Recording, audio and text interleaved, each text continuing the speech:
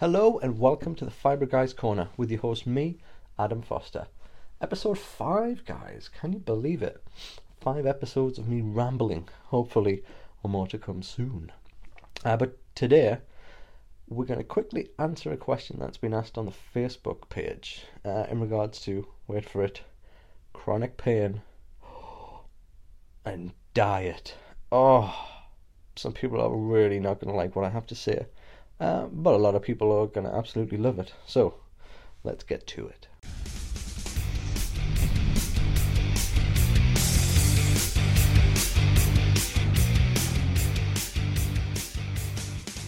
So, last week I asked on the Facebook page for some questions to answer on the podcast, and a really great one came from Karen Page. She said, "Hi Adam, I would love information on diet ideas. Stuff that doesn't involve spending a fortune on stuff I've never heard of, that need to be freshly blended by the light of a full moon, or difficult and other hard things to achieve that can help with pain and fatigue. So stuff that, if possible, can help by making everyday achievable steps." Okay, this is a fantastic question, laced with a little bit of humour, which I personally love. Diet-wise, right, let's get into it then. So, do some people find changing their diet to massively impact their pain levels? Yes. Do some people find changing their diet has absolutely no difference to their pain levels? Yes.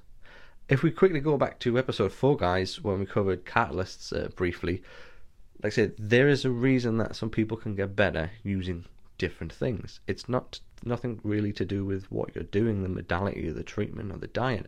It's about what your brain's going to do with that information. So there are, and there have been, and there will always be people who can pull full recoveries from different kind of conditions just by changing their diets. And you'll probably know these people because they will absolutely tell you. It kind of goes back to the old joke of how do you know somebody's a vegan? They'll tell you. And as somebody who has tried veganism, as well as vegetarianism, fasting, keto, kind of Atkins, stuff like that, for me and for many other people, it does absolutely nothing. But should you always try to change your diet? Absolutely. Should you be consistent in you trying to do your diet? Yes. You can't change your diet for 2 weeks and say, oh, it didn't help. You have to be consistent.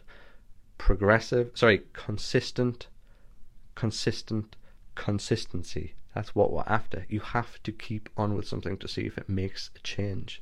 Diet-wise, if you eat McDonald's today, tomorrow you will look the same. If you eat McDonald's every day this week, then next week you will still look the same. But at some point, and I can't tell you when, but if you keep eating McDonald's every day, you're going to get fat. It's the same as if you eat a salad and go for a run. Tomorrow you will look the same, and next week you will look the same, and probably the week after that you'll still look the same. But at some point, if you stay consistent, you will lose weight, you will change. And it's the same when you're trying with things like diets to try and get kind of any pain relief. You have to be consistent. It's like when people try exercise to get better and they try it for 4 days. That is not enough time to see if it's going to have any kind of effect on you. If you try mindfulness for 2 weeks, that is not long enough to see if it actually has an effect. If you're going to try something, you need to be sticking with it for 6 months at least, at the very least, consistently to see if it does anything. Only then, only when you hit that 6-month point, can you say, that doesn't work. Because so many people, when I ask them what they've tried, they'll say, oh, well, I tried changing my diet. I'll go, okay, so how long did you do that for? What about 3 days? I'm like, right, so really you haven't tried to change your diet. What about kind of education? Have you tried to educate yourself on pain? Yeah, I read a paper. Anything else? No, just a paper. Okay, so you haven't really tried to educate yourself on pain either. And when you get to it, it's a lot of the time it's the people who say, oh, well, I've tried everything to get better. And that really pisses me off as somebody who has tried pretty much everything to get better, still couldn't get better, and had to go digging into the reasons why he couldn't get better so that he could eventually get better himself. And that does kind of frustrate me somewhat. But you need to be consistent in the changes you're trying to implement into your life. And when we look at diet, okay, I tried all sorts of different diets. I have been, it was only last year, I spent about a couple of months vegan, because I just really wanted to give it a shot. As when I was ill, veganism really it wasn't a massive thing. It wasn't really all over Facebook and over the internet like it is now. And to be honest, guys, I think for my body, veganism is probably the best way for me to eat, because I actually felt, once I got over the initial 2 weeks of not having the meat and getting used to it, I was eating smaller portion sizes. I was losing adipose tissue. I was losing fat. I was still maintaining my muscle tissue, and I actually had more energy. And I felt, for lack of a better word, fucking great, to be honest. I felt really good. Only problem is, I kind of still get cravings for meat, which is quite difficult to deal with. And the thing is, for me, any kind of diet where I'm going to have to supplement with things like B12 doesn't really stand out as a great diet for me. I mean, obviously, some people are vegan for ethical reasons, but that's absolutely fine. And I don't give a shit what diet you eat, to be honest. It does not affect me at all. If you don't want to eat meat, then that's your choice. If you want to eat meat, then that's your choice. I do not care. As long as you're happy, that does me. So, at the minute, my kind of diet is fasting. Mainly because I don't get a lot of breaks throughout the day, and fasting for me generally just works well with my schedule. And I'll just try and keep it healthy, although last 2 years hasn't been that healthy. Now I'm trying to get back on the wagon to lose a little bit of weight. But in regards to pain, going off on a little bit of a tangent there, sorry guys, you know I am prone to doing it. I tried all sorts to get better, and lots of other people I've seen in the studio before they have got better have tried it as well. And the thing is, it is just a catalyst. There's a lot we still don't know about the gut-brain connection, which I'm sure in the next 100 years we will start to figure out. But the thing is, if changing your diet was this miracle cure, then everybody who did it would be feeling much better, but they don't. For me, and I've always maintained this, in the early days of treating people to get better, I used to try and implement a little bit of dietary changes. But honestly, and this is just me talking here anecdotally, I do not think it is a good idea. Because for me, and I know how this feels because I've been there as well, but I don't think having a client coming in who is scared about starting treatment with myself or one of my practitioners, who's a bit uncertain, who is then doing things that they are definitely not used to doing whilst we're breaking down the kind of way they process information and rebuilding new ways to do it, I don't think putting them on a diet where they can't eat the foods they enjoy is going to be very beneficial. It's just adding more stress to the equation, which makes absolutely no sense. Because I have tried getting people better by using diet, and I've tried getting people better without. And honestly, from the people I've worked with, makes no goddamn difference. Sometimes people can be deficient in vitamin D, but that's because most of the people I see live in England. It's not exactly LA. We haven't got massive amounts of sun. Yes, there's a lot of people who are deficient in vitamin D and are fine for the most part, and there's other people who are chronically ill with it. Can going to the GP and getting a blood panel help? Absolutely. Go get checked. If you are deficient in B12 and vitamin D, then supplement with vitamin D and B12, and you might find that actually a lot of your problems have resolved. So then we know we're really not dealing massively with chronic pain. We're just dealing with a vitamin deficiency, which is something that can be rectified. So a lot of people can get better that route. But for the most people, is it a effect or is it a cause? The thing is, if you're ill every day, then you're probably not going to leave the house. Because I know I didn't when I was ill. It hurt too much to walk. I'd have a migraine constantly. I didn't want to go out. So the thing is, you're not going to be getting vitamin D from the sun, obviously. Are they deficient in B12?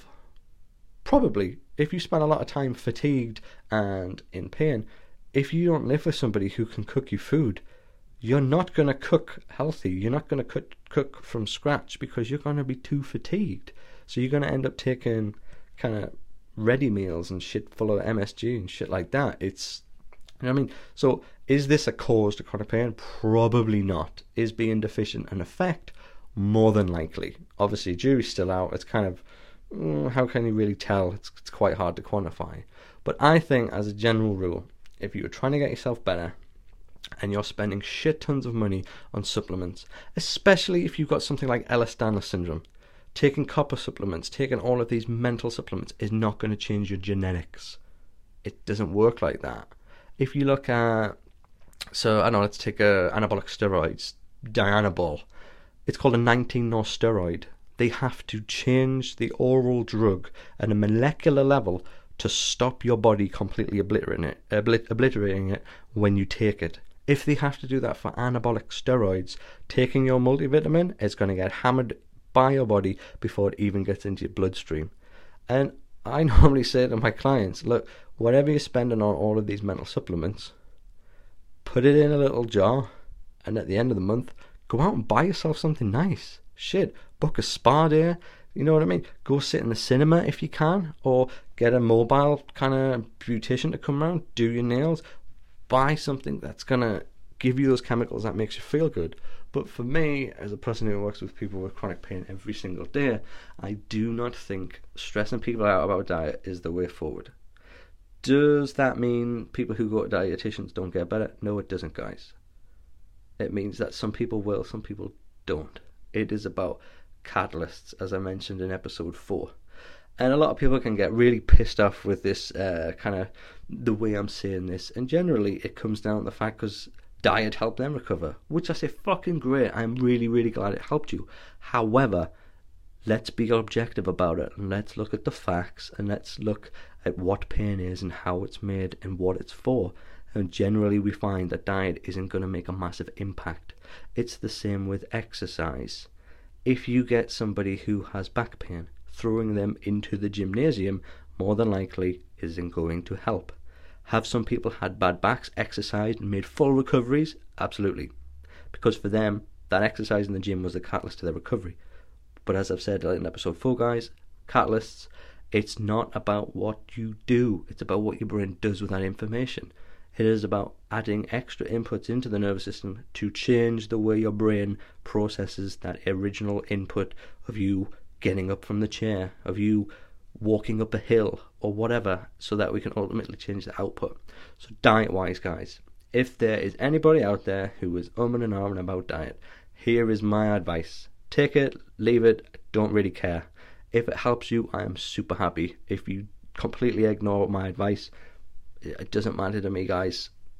I say at the end of the day, do what you have to do. I'm always here for anybody who's got any questions or anybody who wants to argue or, you know what I mean, go the toss about it. But for me personally, I'm working with people in pain every day. This isn't something I really follow, as I don't see the point in it.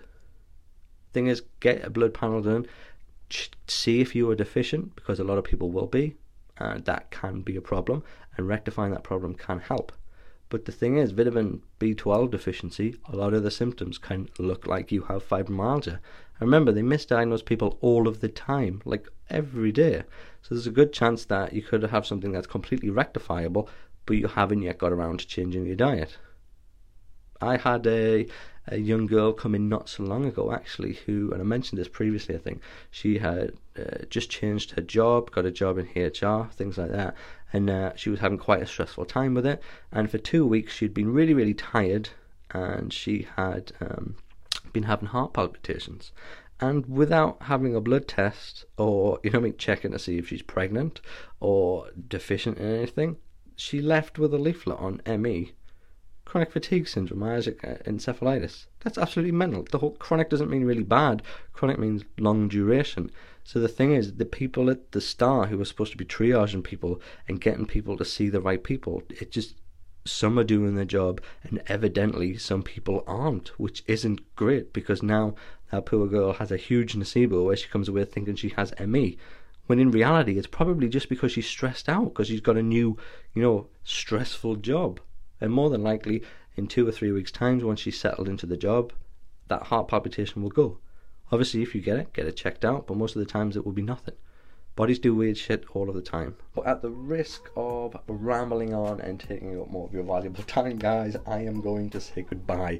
Because this is, you know what I'm like. Once I start talking, it's really hard to shut me up. But I hope you enjoyed that, and I hope it's kind of cleared a few things up. If you want to send me some shitty emails, please feel free. If you want to send me an email saying, thanks Adam, actually I've stopped taking these supplements and nothing's really changed at all, but I have more money, so thanks, then please send me that email. I really do like to receive that one.